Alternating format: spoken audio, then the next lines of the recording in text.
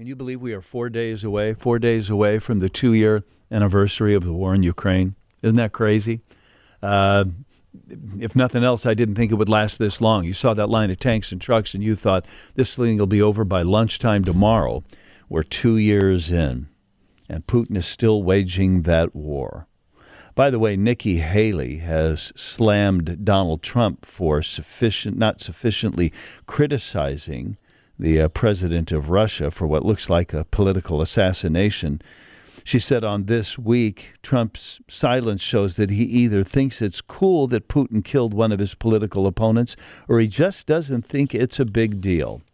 It's interesting to me how much the world continues to think it's a big deal. Not shocking, but I'm surprised at the front page ramifications still. And it may have something to do with the fact that this Navalny's widow is now taking the mantle. But I asked Joel Ostrow, the political science professor at Benedictine University, before the show to tell us who this Alexei Navalny is. Navalny was, well, at this point, the leading opposition figure to Putin in Russia.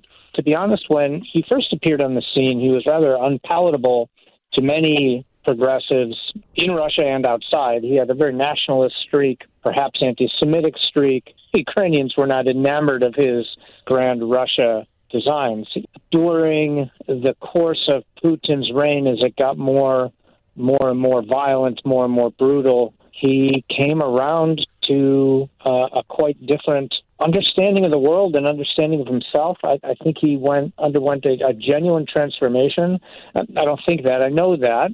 He, as we know, became a thorn in Putin's side, largely by exposing corruption at all levels of government, all the way to the very top.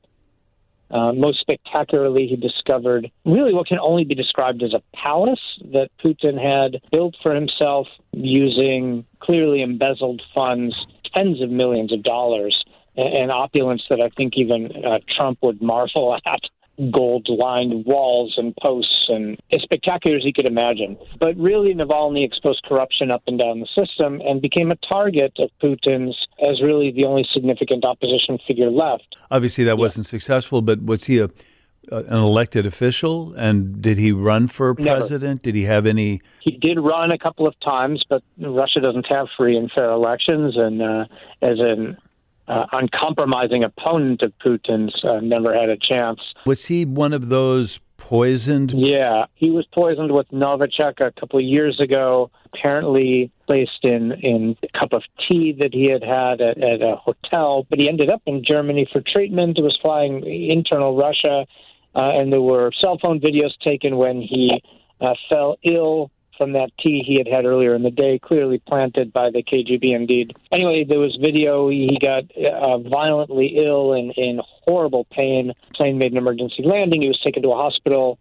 was able to get out to Germany for treatment where the Novichok was identified, but then, was an uncompromising opposition figure, made a dramatic return to Russia when he healed and was immediately arrested at the airport.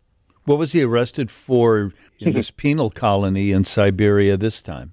Are you asking the trumped-up reason or the real reason? The real reason is because he's an outspoken critic of Putin and of the war on Ukraine. The trumped-up reasons are quite ironic. He's been accused of being a foreign agent, basically a traitor to Russia. Before that, he was accused of corruption himself. He had been in jail for a few years.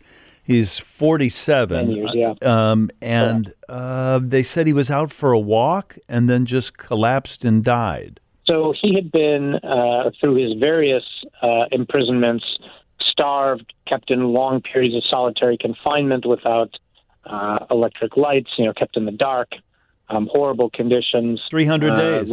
Frequently tortured and beaten. He looked quite gaunt to me, but there was some hearing in front of a judge just the day before he died, where he was joking. He made jokes with the judge, sarcastic jokes about his condition. You could hear in the background the judge laughing, even the guard who was with him laughing. So his spirits never wavered. His strength in that sense never wavered. He obviously did not die just walking and collapse. So how he was killed remains to be seen, but I happen to agree with his extremely courageous and a defiant wife that he was for sure killed. There's no way to, and President Biden has echoed that sentiment. The Russian government, Vladimir Putin, bear responsibility for his death.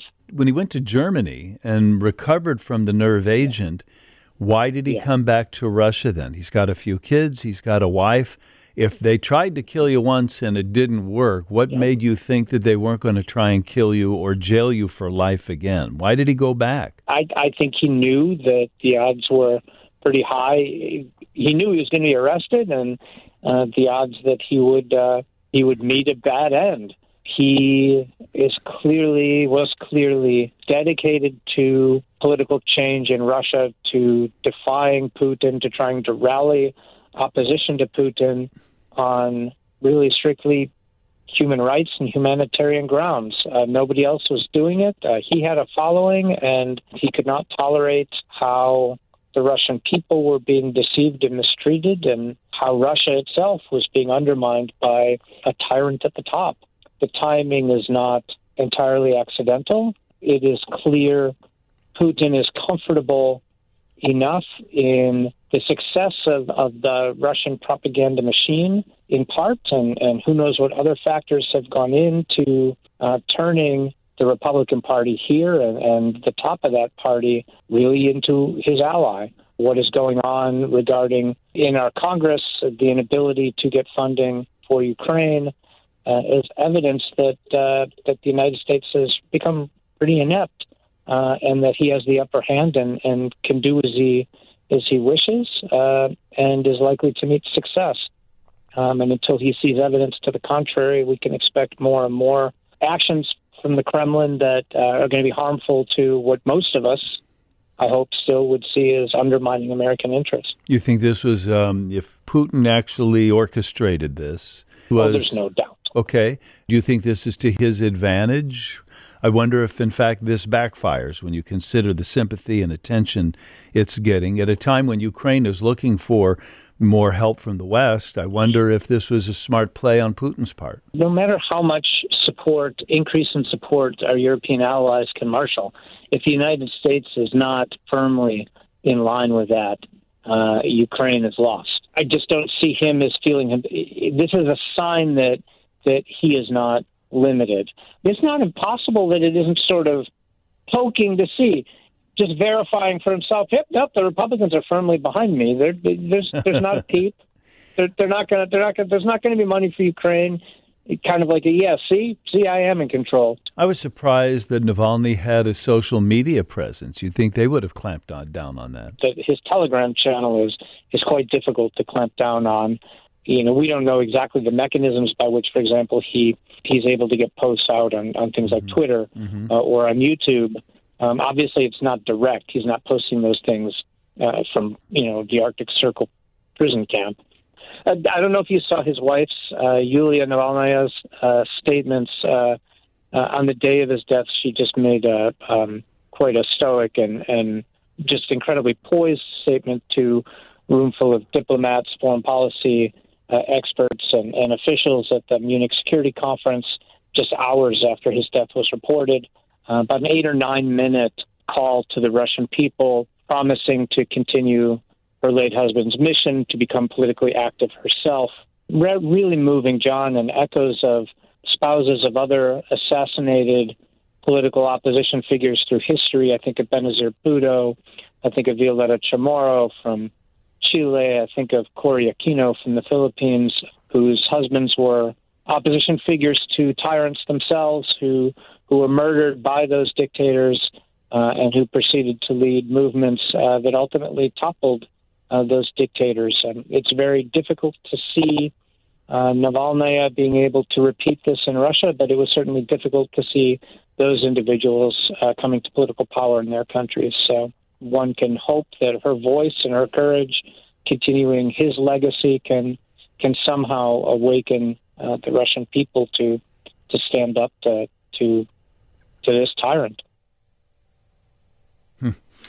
That's Joel Ostrow, political science professor at Benedictine University. We had a chance to talk to him before the show, and there's a little of his insight and thoughts about this Page One story still.